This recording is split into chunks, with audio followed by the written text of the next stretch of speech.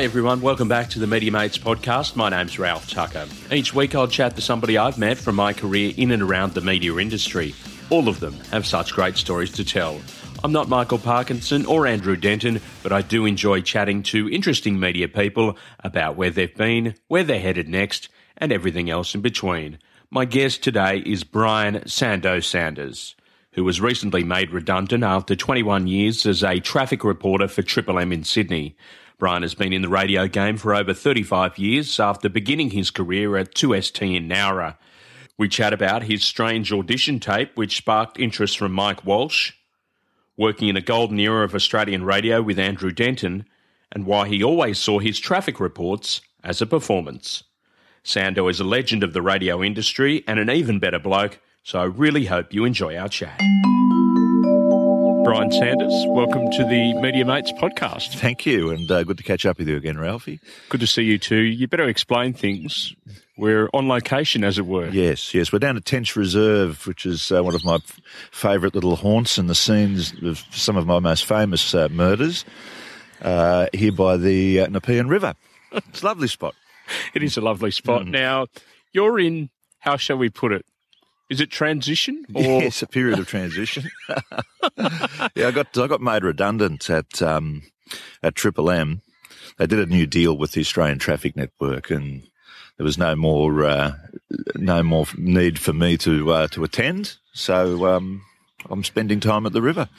Now, how many years was it that you were doing traffic for both Triple M and Today FM?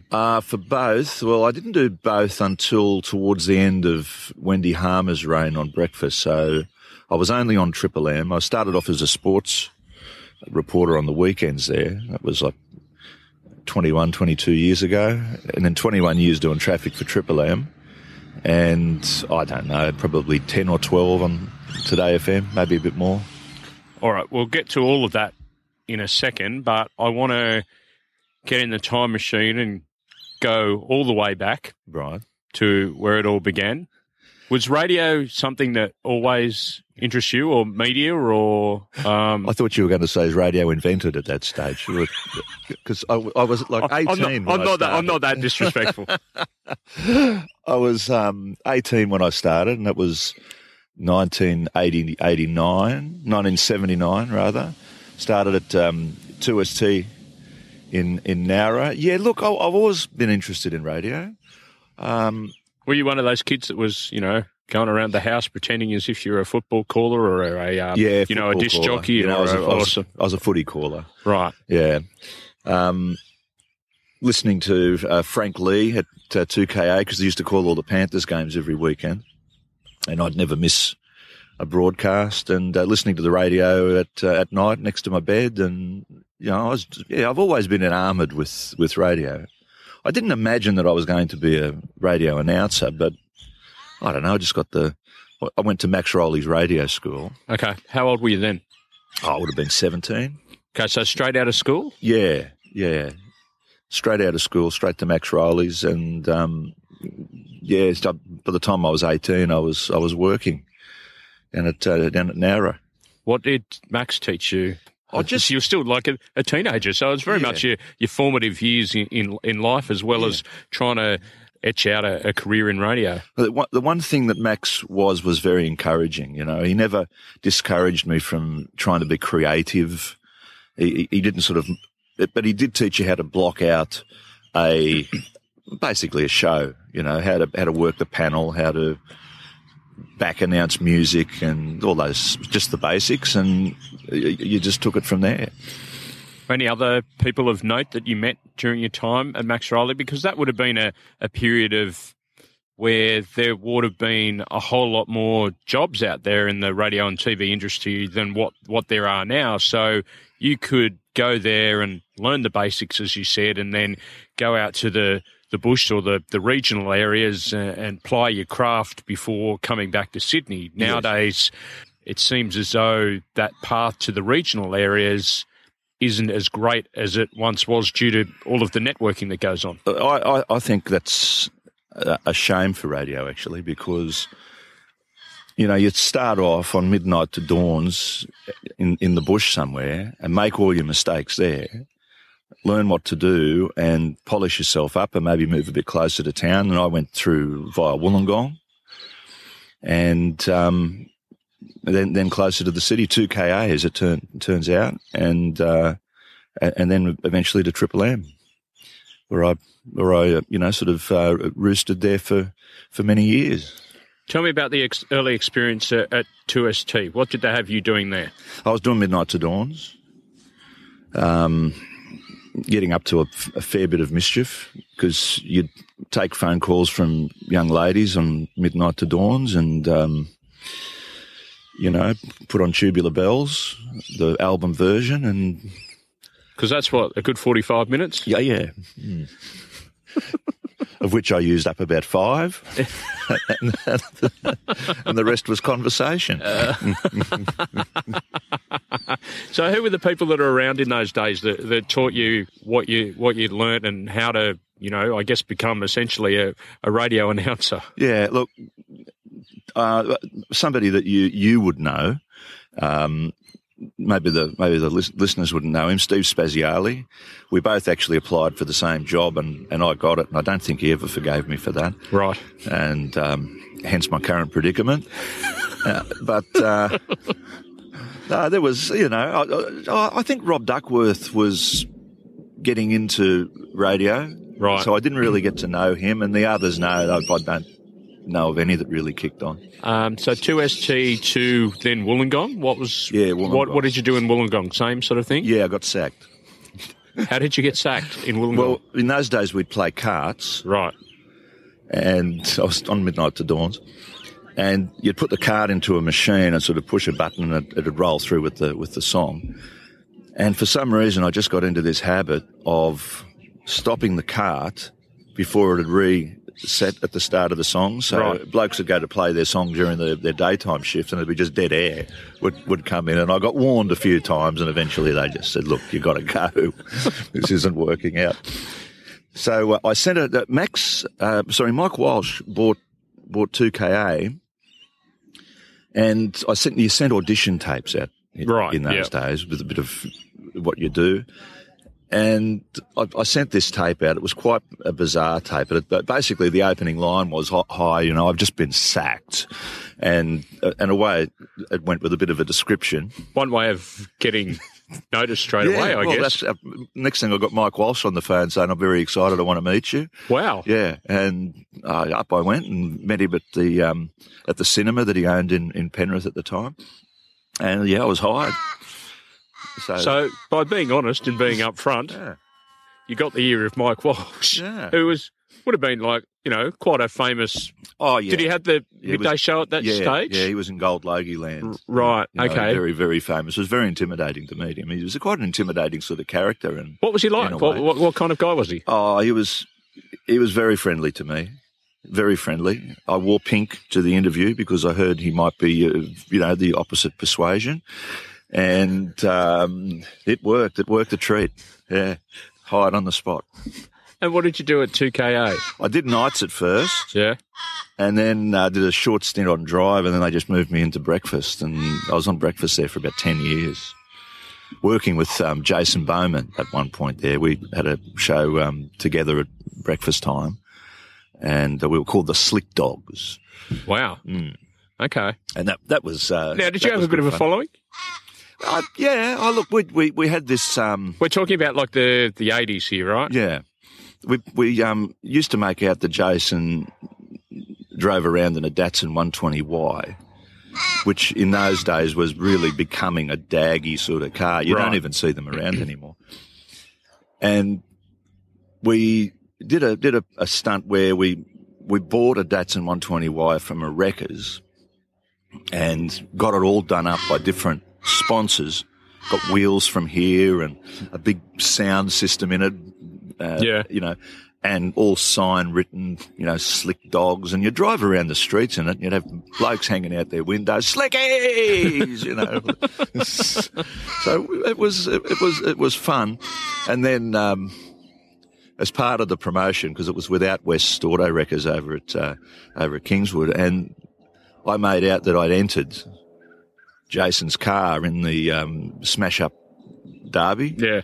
So we just got another one. Yeah. Got it dressed up the same way, and the guys from out west entered it and bashed the shit out of the thing. And so that was the end of the 120Y, but it was fun while it lasted.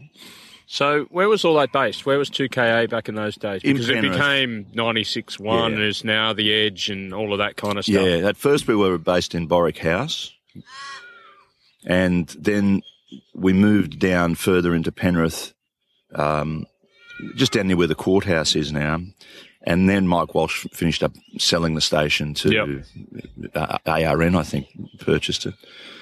And it's still with them. And eventually, I think they've moved the whole operation over to Lane to North Ryde. Yeah. That would have been fun days because obviously, as you mentioned earlier, creativity was something that you wanted to explore and really make good quality radio. So it sounds as though by setting up all of your own stunts, I mean, you wouldn't have had a promotions team or anything like that. That was just me and Jason working, and we didn't even tell the management what we were going to do. We just went ahead. Setting all that up and having free reign to do that over a 10-year period on breakfast must have been really, really exciting. It was exciting, and I got to work with Frank Lee, who I'd listened to calling the football all those years, and got into a bit of strife there at one point too. I'll tell you this story. It's not very interesting, but all your stories are interesting, Sando. You can edit this out.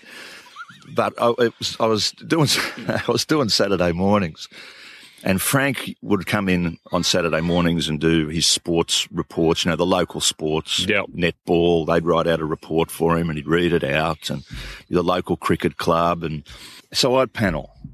Now, we were right above a takeaway food shop run by these two Greek guys, and I knew them well. And so I just got into this dangerous routine of Frank would start talking. I'd run down the stairs, make my order, order a hamburger or whatever, run back up the stairs. He'd be getting to the end of the netball report. This is Frank Lee, 2KA, and hit the button, and the song would play. Get to the end of the song, he'd start off on whatever was next. Yeah. And I'd run down and get my hamburger and pay for it and be back in time. Well, there was this, Frank could talk underwater. He had no problem putting a sentence together. He's away. I ran downstairs, ordered my hamburger, and we got into a bit of a conversation. And it was going on, and I just lost track of time, and 5, 10, 15 minutes goes by. Like, shit, Frank's up there talking. I ran up the stairs, sat myself down. Yeah, this is Frank Lee on 2KA. Jesus, thank God you got back when you did. I was starting to run out of things to say. Poor Frank. Oh, dear. Yeah. And I mean, back in those days also, like the 2KA would have had such a close tie to the community, right? Yeah. It was very much a community station. So you were able to sort of involve local members of the community in the radio broadcast and all of those sort of things. Western Sydney University had basically just started up, and they had a theatre group. Yep. And I was able to involve some of those in like skits we'd write and things like that, get them to come in and act and add a bit of experience to what they were doing. So that was fun. I was going to say, what kind of other things did you do on your breakfast show that would have been different to what people do nowadays? A lot of sound effects and things like that you'd employ. I used to make out that I had a studio audience. So, much like what Pagey does with the kids these days, you'd have like different reactions. Yeah. A little short clap or, So, just stuff like that, and them giggling or laughing, and I don't know. I mean, it's just, you just sort of come up with an idea and write it up and see how it worked. I had a thing called Televiewers Anonymous, which Mike Walsh actually introduced that when he was doing nights, and he wanted me to have a go at it, but I turned that into my own thing. It was me dressed up in a Superman suit on a card that you'd send out with a numbered thing. Yep. making out that each card had its own personality and, ring through and describe what the personality of your card is, and people would phone in and say, oh, mine's a cranky one, or whatever the... So just random stuff, really. You mentioned earlier there that you used to call football when you were a kid. 2KA gave you that opportunity as well? Yes. I started off working with Frank as the sideline eye. Brian on the line, it was called. And then when Frank retired, I was offered the role to call the Panthers games. It was like a dream come true. And away I went. I did that for several years. Now, when was that? That was the late 80s, early 90s? Yeah, late 80s, early 90s. We stopped calling the Panthers game the year that Ben Alexander got killed. Right, okay. Because you could just sense that the season was going to fall apart, and it was going to be difficult for us to it was always difficult to get sponsors anyway, and it was going to be especially difficult that year to get sponsors, so we just pulled the pin. Must have been exciting, though, because within that period of time, the club won its first premiership. Yes, so I called the game. How was that for you? As someone that had obviously loved the team growing up and lived through all the hardship that was, Penrith were known as the chocolate soldiers, and they were always battling down the bottom of the table, and then all of a sudden, probably most people associate the rise of Greg Alexander as the moment when Penrith looked as if they could actually challenge for a title. They made a playoff for fifth spot, and I think 85 or 87 or something like that. 85 was the first year that we made the semis. Got bounced out by Parramatta in the first semi, but it was still, well, it might have been the second semi, but it was still very exciting. So to be part of that must have been like terrific. I mean, they had that first go at it in 1990 when they were up against the Raiders and unfortunately lost that one, but bounced back the next year and won that famous grand final. And I guess people still have memories of MG racing towards Royce Simmons and almost throwing him over his shoulder. Yes.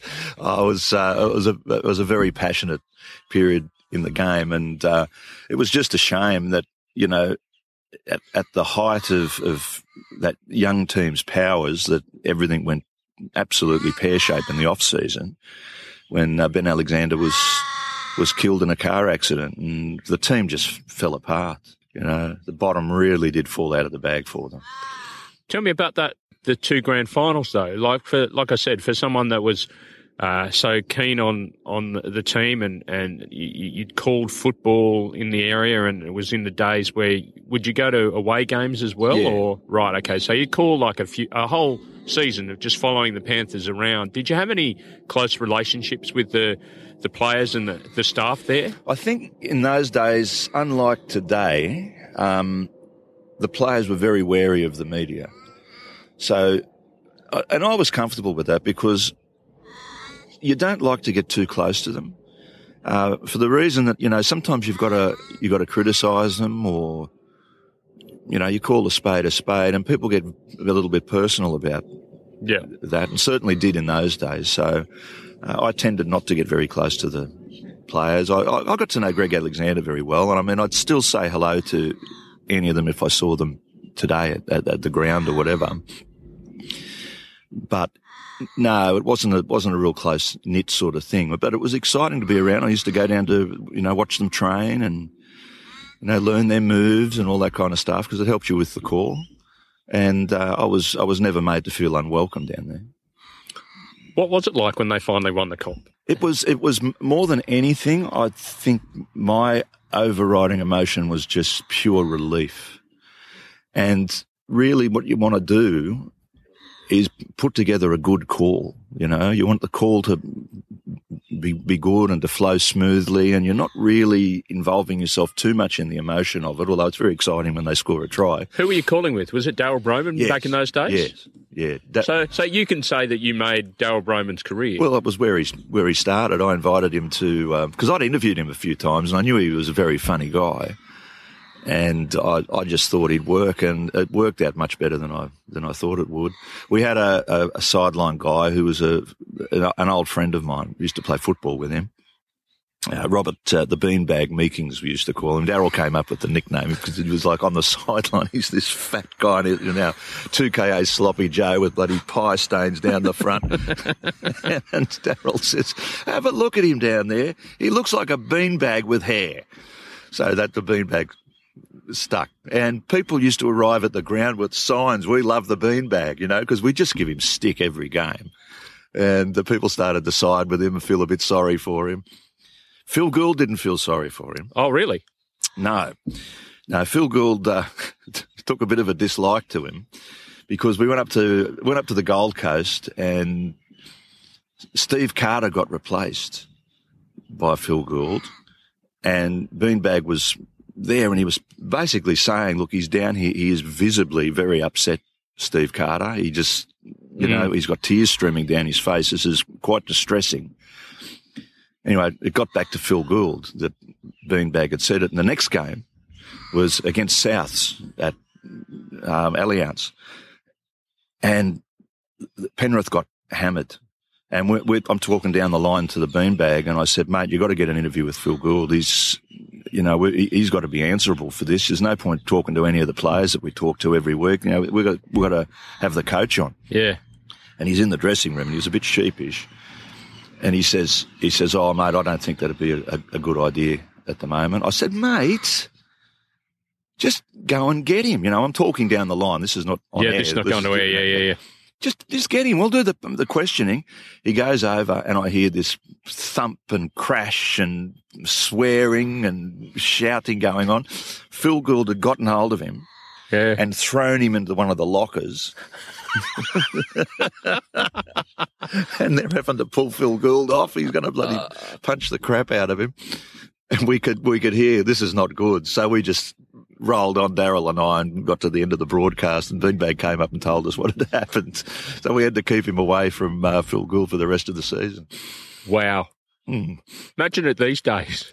Oh, it just wouldn't happen. It'd be out on social media in 2 seconds and Gus would be lynched. But in those days, you could get away with that kind of gear, all hushed up. Yeah, men against men, it is what it is. Dear. So I guess in many ways, calling the football and doing those things may have in fact helped you later on with the traffic reports because you're calling what you're seeing and you're able to inject a bit of personality into it and all of those things. Did you find it hard to observe something and translate it into words? Because not everybody has that gift or can do that. No, but it's observant of you to note that. But that's how, when I started it, that's exactly how I saw it. This is just like calling the football, except you're describing something else. But you're just describing what you can see in front of you. And I treated it like that basically for the rest of the time that I was on. You're just describing what you're seeing. How did it all come to an end at 2KA before you went on to Triple M? Well, we got sacked. We went out for a birthday lunch with Mike Walsh. Right. Over at the Orpheum. And Mike, he didn't mind the drink, that's for sure. And Jason left, and I stayed on, and he was showing me around the theatre because he's got this, Art Nouveau sort of style operation running there. He was very proud of it. And just in, that sort of theatre style, he said to me, Brian, I've always loved you, mate. I was like, thanks, Mike. I've really appreciated your support. And that wasn't a good reaction. It wasn't the reaction he was looking for. Right. So about a week later, we were marched out of 2KA. Right, without rhyme or reason. Wow. You didn't need to have rhyme or reason in those days. It was just, Mike rolled out of bed one morning, phoned up and said, get rid of him. So what was the next step then? I did a shopping centre tour with a company around Australia for 6 or 8 weeks, and at that time Jason had gotten a job through Stuart Cranny. Actually, tipped him into an opportunity at Triple M, And they went and asked Jason if he'd like to do sport on the weekend, just casually. Yeah. He said, "No, I'm not really good at sport, but I know a guy who'd be really good." So yeah, I got the nod, and that's how I started at Triple M, just doing weekend sport casually. Now, is that where the nickname Sando came into it? Yeah, or it's a fairly obvious nickname for you being Brian Sanders, but that's kind of where it took off and your personality, I guess, evolved. Yeah, in those days, look, I mean, now every second announcer has a name that ends in O, you know, such and such Joe, and blah, blah. But I think I was the only one at that stage. But Guy Dobson was very adamant that he was not going to have someone on the station called Brian. He said, "You're going to be known as Sando. Are you comfortable with that?" I was like, "Oh, mate, of course." You know, I was just happy to have the gig. Yeah. Call me what you like. So who was in charge of the newsroom back in those days then? Glenn Daniel. Right, okay. Yeah. And so Glenn gave you the start there to do weekend sport? Yeah, I had to get the nod off him. Dobbo was ultimately responsible, but, you know, if Glenn had said, "Oh, mate, I don't think he's going to work out," I wouldn't have got the go-ahead, you know. Yeah, so I did an audition tape and they were quite happy with it. So, and how long were you doing that before the traffic component came in? I'm not sure, but it wasn't that long because Jason saw himself as an announcer and not as a traffic reporter. So Andrew Denton started on the breakfast show with Amanda Keller. Yeah. Jason was doing the traffic for them and then just basically up and left. And Dobbo had already suggested to me that I should go up and fly in the plane just in case Jason's sick and I'll fill in. And I was straight into it within months. It was like literally 3 months.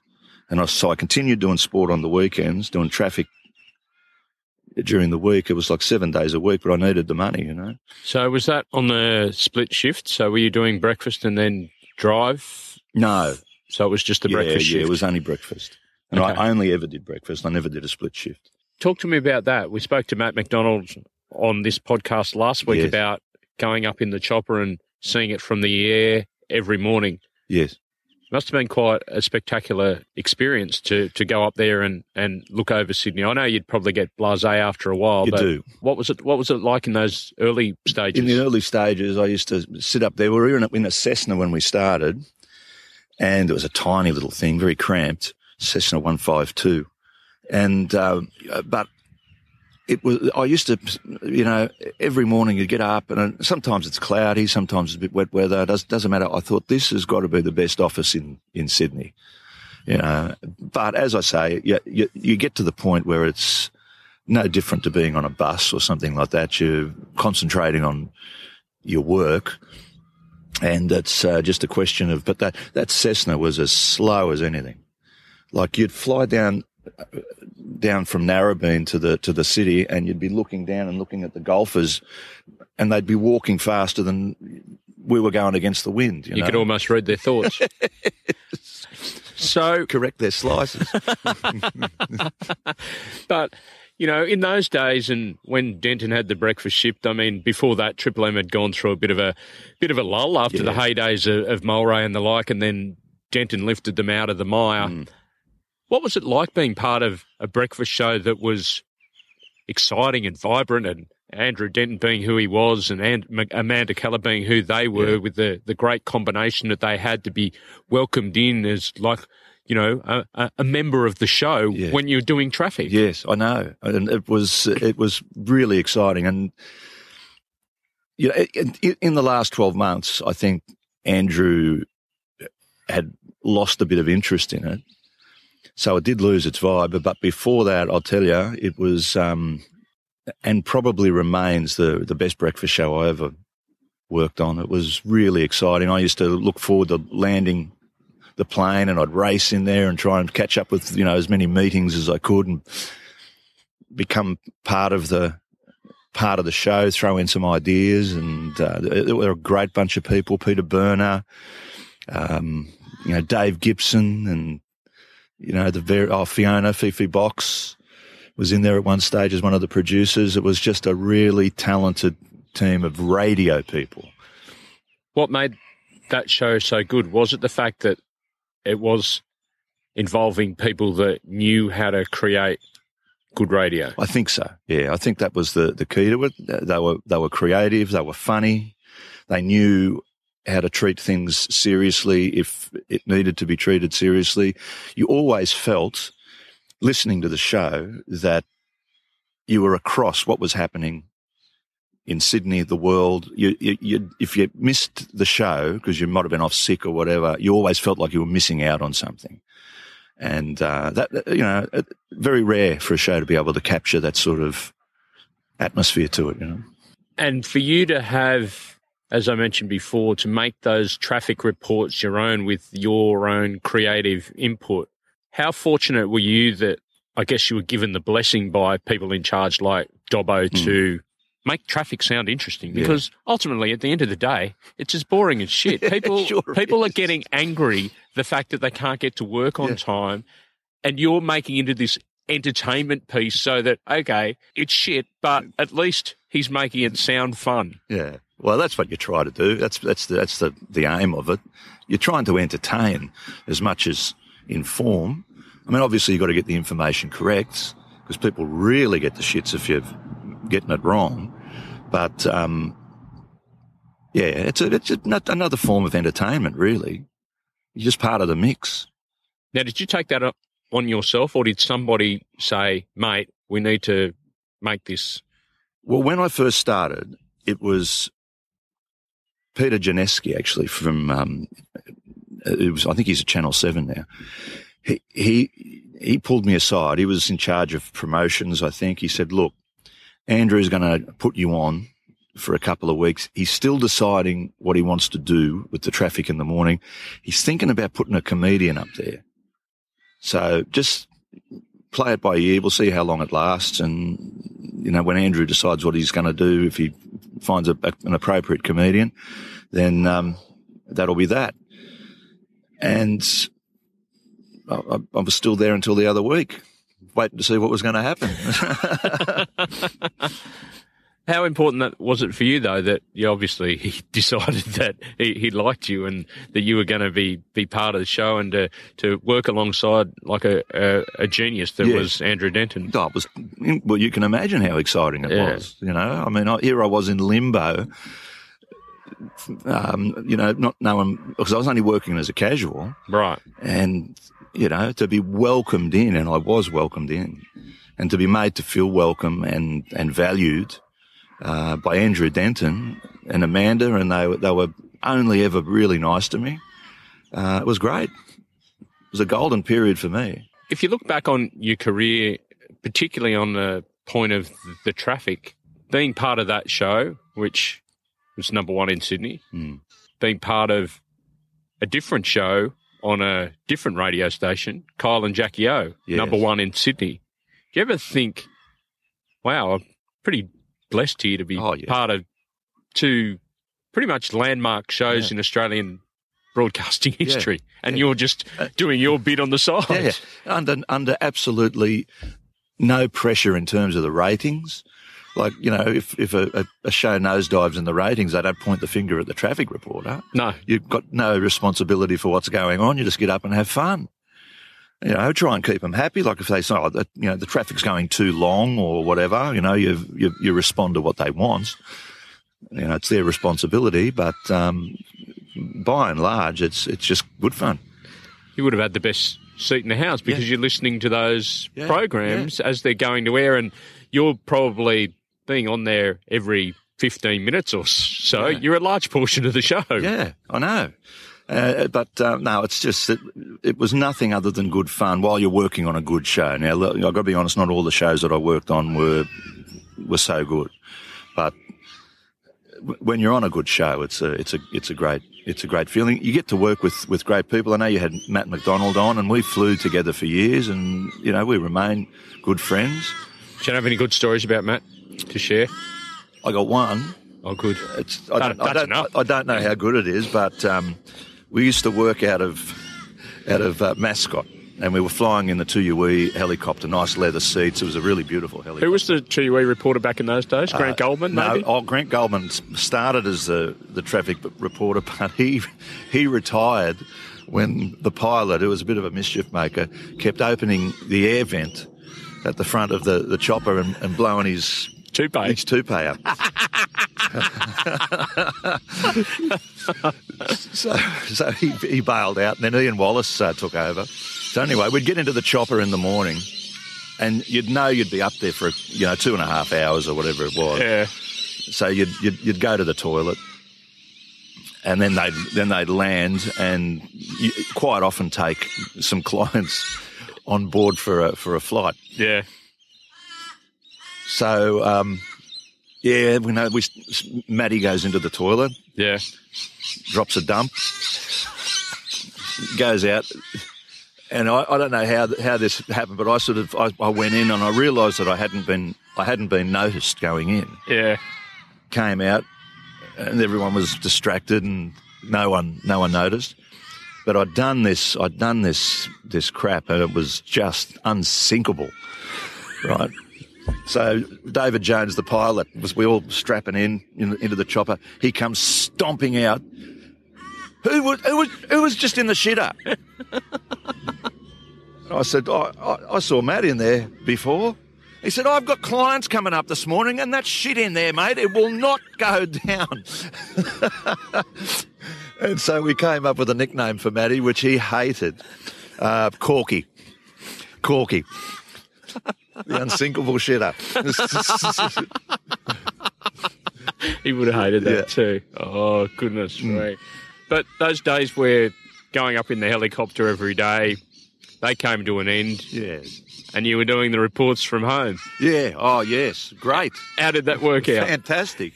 They were great days. You just roll out of bed, go and turn the phone on, and away you'd go. Get the computer up, have a look at the screens, because everything now, you can do it off a computer screen. Yeah. You just open up different tabs, look at the cameras, and away you go. But, it was awesome.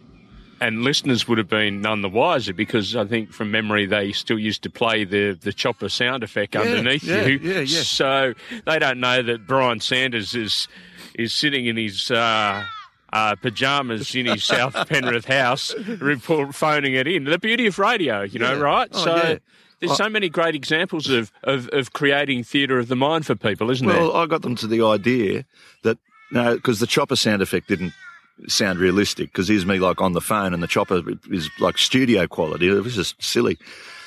But I got onto this idea of if I turn the vacuum cleaner on at the back of the office, it kind of sounds like how the chopper sounds from inside.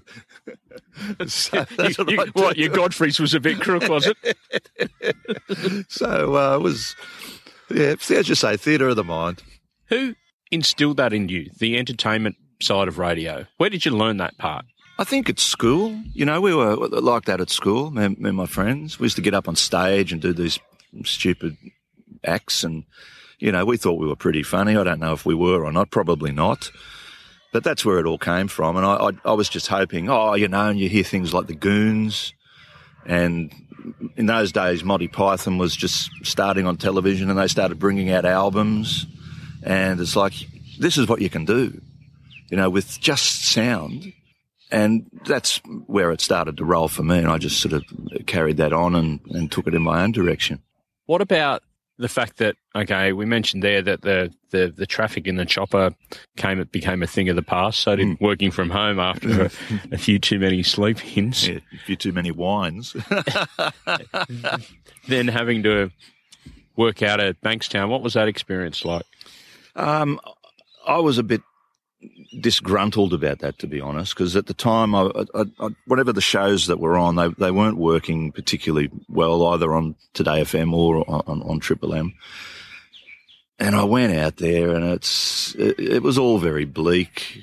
A lot of the people that were working weren't really radio people.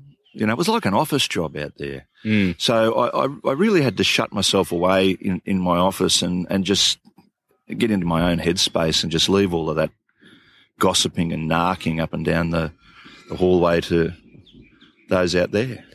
But it didn't stop you from performing a few of your famous practical jokes. Should I tell this? Yeah, let's tell a story. Okay. I'm concerned there might be legal ramifications for this, but I'll tell you anyway. We don't have to name names. Okay, there was a one particular reporter that I really took a dislike to, and so did Jason. And we used to carpool in the morning, and we'd giggle away about all these. Because Jason was back then in the traffic doing it in the air, on TV. Yeah. So we'd giggle away about all these different ideas for practical jokes, and I don't know how we came up with it, but I'd been cooking some fish probably a week or so earlier, and I opened the fridge and I was, oh, geez, it's got to go. Mm. And I just got it in my mind just to break a bit of fish off and wrap it up in a bit of plastic, not say anything to anyone, and sneak it into the office. Now, I was the first one in. No one else was there. Being the consummate professional. Yes. And, how professional, when do you hear this? I got the fish and just smeared a bit of it on to this particular reporter's chair, right? And then got the fish and just threw it in the bin. Anyway, he comes in and I could hear all this kerfuffle going on out in the hallway. I opened the door to my office and it's like, come in here and smell this. And everyone's gathering around and he's going through the air conditioning, the air vent, and he couldn't work out where it was coming from. Finally, he did. It's this effing chair. He throws the chair out in the hallway, gets another one, and gets down to work. And people like the other reporters, they were giggling and laughing away, and they were trying to work out who'd used that chair the night before. And unfortunately, and I swear I wasn't aware of this, it was like a female reporter. And so they were like, oh, geez, it's da-da-da, and they were putting two and two together and reading way too much into it. And so she kind of copped the blame. Right. And it was all hell broke loose. There was going to be legal action, and there was a witch hunt? There was a witch hunt. I was sitting in my office trying to stop myself from laughing because that would have given away who it was. Jason is a much better actor than me, so he was out there, look, I don't know, it could have been anyone, and it was you, wasn't it? No, I've got no reason to do that. Yeah, so, but the best part of it was this guy had to take his clothes to the dry cleaners because he couldn't get the fish smell out of his clothes, and had to drive home with it. Had to get his car cleaned. It was a perfect storm. Oh, brilliant! Now, the way that things were set up in the end for Triple M and Today FM was that you didn't automatically record onto a cart. You ran into the newsroom every time to do your reports. For the other parts of it during the show, you'd ring the show part. So that obviously got you involved more so in the newsroom side of things, because you love a chat. You want to chat to people in the morning. So whoever was there and whoever answered the phone at whatever ungodly hour meant that you had a really strong bond with everybody that was associated with news, because, you were part of what we had to do every day and put the traffic it works out like that, doesn't it? You get to know people. Yeah. So what was that like for you, being introduced to it was a range of young people that went through that whole period of having to record the traffic in the newsroom? Yeah. It was great, especially when they were young girls. I loved it. You're flirting away. But, I enjoyed all of the people that I worked with for different reasons. Like, and often they'd come up with their own ideas of what I should do. And, on quiet days during the holidays, we'd make up suburbs that just didn't exist. We'd give you things to put in there. Yeah. So we'd try and recoup old memories of old TV shows and get you to mention the fact that there'd been a vinegar spill near the Wentworth prison. And Brandon from the Peach Pit had rung and called in an accident on Mona Vale Road. Or there's a box of Merkins that has fallen onto the road on Windsor Road at Old Windsor Road or whatever, and there's a man running up and down in his underpants through traffic at the intersection of this road and that road, yelling obscenities as the cars as they go by. One of the people that you worked with for such a long time was Mike Morrow. Oh, yeah. So you would have had a special relationship with Mike, because we're talking about a period of like 7 or 8 years here where he was your guy that used to ring in 2 of the morning. So there was sitting next to Mike for about 5 or 6 years, there were so many interesting chats that used to take place between you two. I learned a lot. I learned a lot about Mardi Gras from Mike, because he was like openly gay. And I learned a lot about gay life that I didn't know. I learned about Trough Boy. It was him that came up with the idea for the box of Merkins on Windsor Road. It'd be the night after Mardi Gras, and you'd report that on Oxford Street through Paddington, there's a bloke walking very unsteadily on his high heels heading towards the city. Just watch out for him, it was it was good, and he contributed a lot to the traffic during that period, and he was a good mate.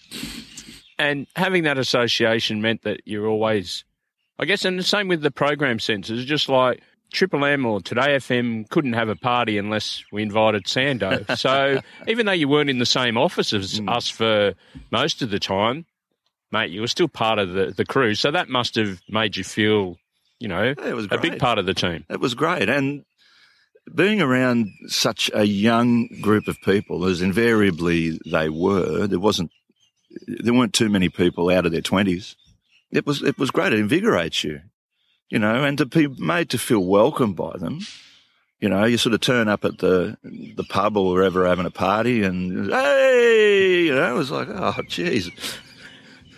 I'm, naturally a fairly shy sort of person, and you'd be a bit nervous arriving. Oh, what's this going to be like? Who's going to be there? And you'd be just welcomed in, and nerves are gone, and let's get a beer, and we're away and into it. You also did like a number of things on the side while you were doing your radio gigs. Yeah. The whole performer part of you came out. Yeah.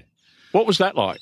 It was different. It was a good change of pace. I worked at the Penrith RSL for many years, hosting their poker machine promotions and whatever promotions they were doing at the time. At Panthers, Jason and I worked at Panthers doing much the same sort of thing. That was fun. They were fun days. We had one day we were doing a promotion. It was an all-day promotion, and we'd have costume changes. So we'd go and you round into the dressing room and and we had to go and hire all these costumes, which Panthers paid for. And around we go, you might be a pirate, or you'd come out as a nun with a glass of wine and stagger around.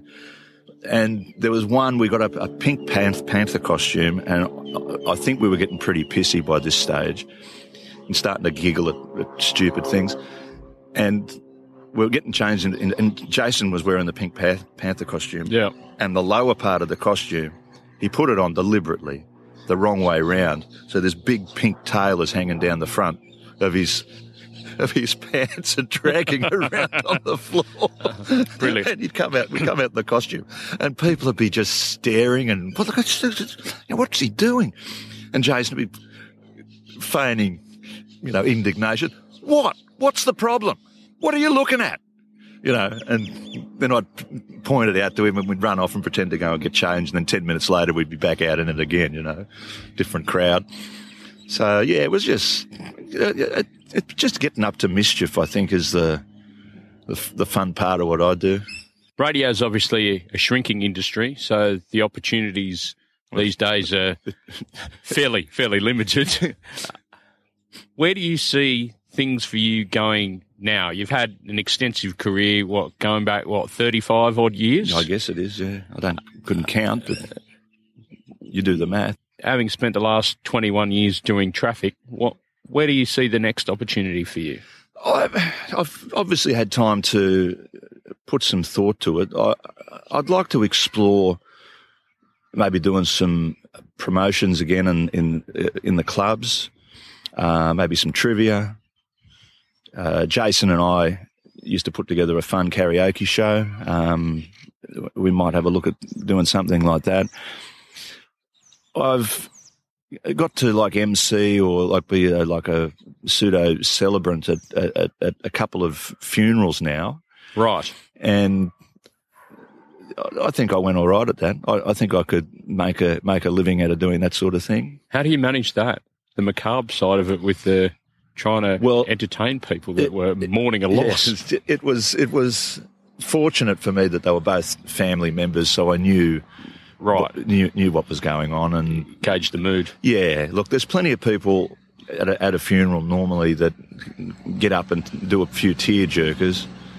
So if you can just relax people and keep the mood not light but sensitive to what's going on. It's like any performance, really, isn't it? There's got to be an element of light and shade to everything. Yeah. And I've been commended the both times that I've done it, so I'd like to explore that. If you were to give advice to any young person looking to break into the radio industry now, what would it be? Don't. Probably some sage advice there too. It's not a long-term proposition. I don't think. Look, it's a tough game. It's very restrictive in what you can do. Like I actually, they gave me 5 weeks notice at Triple M, and I got about 2 weeks into that, and I was actually really enjoying it because I felt, well, what are they going to do? Sack me? I was just enjoying myself. And then I got a directive from someone in management, phoned Vic LaRusso, head of Traffic Network, and I got Vic LaRusso on the phone, and he said, they don't want you doing any comedy during the traffic, no colour pieces, just keep it straight. Must have been a dagger through your heart. It was, and it was my last day. I thought, well, I'm not working out the rest of the 5 weeks. See you later. Get someone else. Get a bloody 21-year-old working on $24 an hour to do the traffic. I'm not doing it. So a bit sulky, but that's me. Mate, I think after 21 years, you'd certainly earned the right to do that. But for someone who's enthusiastic about getting involved in media and radio, what would you suggest they do if they want to sort of further their career in that particular area? Well, I think, as I say, there are quite often openings for people doing things like traffic. And it's not a bad way of just getting on air and getting a feel for what it's like to perform in radio. There's probably worse ways you can do it. I think a lot of people these days are getting like tertiary qualifications, and that seems to work as well, and maybe pick up a gig in the newsroom. What do they call them? The ones who come in and work for nothing and learn? Internships and things like that. It's not an easy thing. You don't just sort of walk in and like we did when we started. Yeah. Get a midnight to dawn's gig in the country and make all your mistakes there and learn from experienced people. Those things just don't happen now. It's different. So I don't know how I'd start these days. Brian Sanders, thanks very much for your time. It's been my pleasure. Trust me. Now, can you show me where those bodies are buried? There's one just over here. Come on, let's not go. There he is, Brian Sando Sanders. And what a funny bugger he is. If you really enjoyed my chat today with Sando, please let him know by sending him a tweet at Sando Traffic. You can also follow us on Twitter, which is at MediaMatesAU. Check out the Facebook page. Most importantly, if you could subscribe in iTunes, that'd be great. It means you won't miss an episode. While you're there, please leave a rating or review. That way more people will learn about the show. Until next time, I'm Ralph Tucker, and this has been the Media Mates Podcast.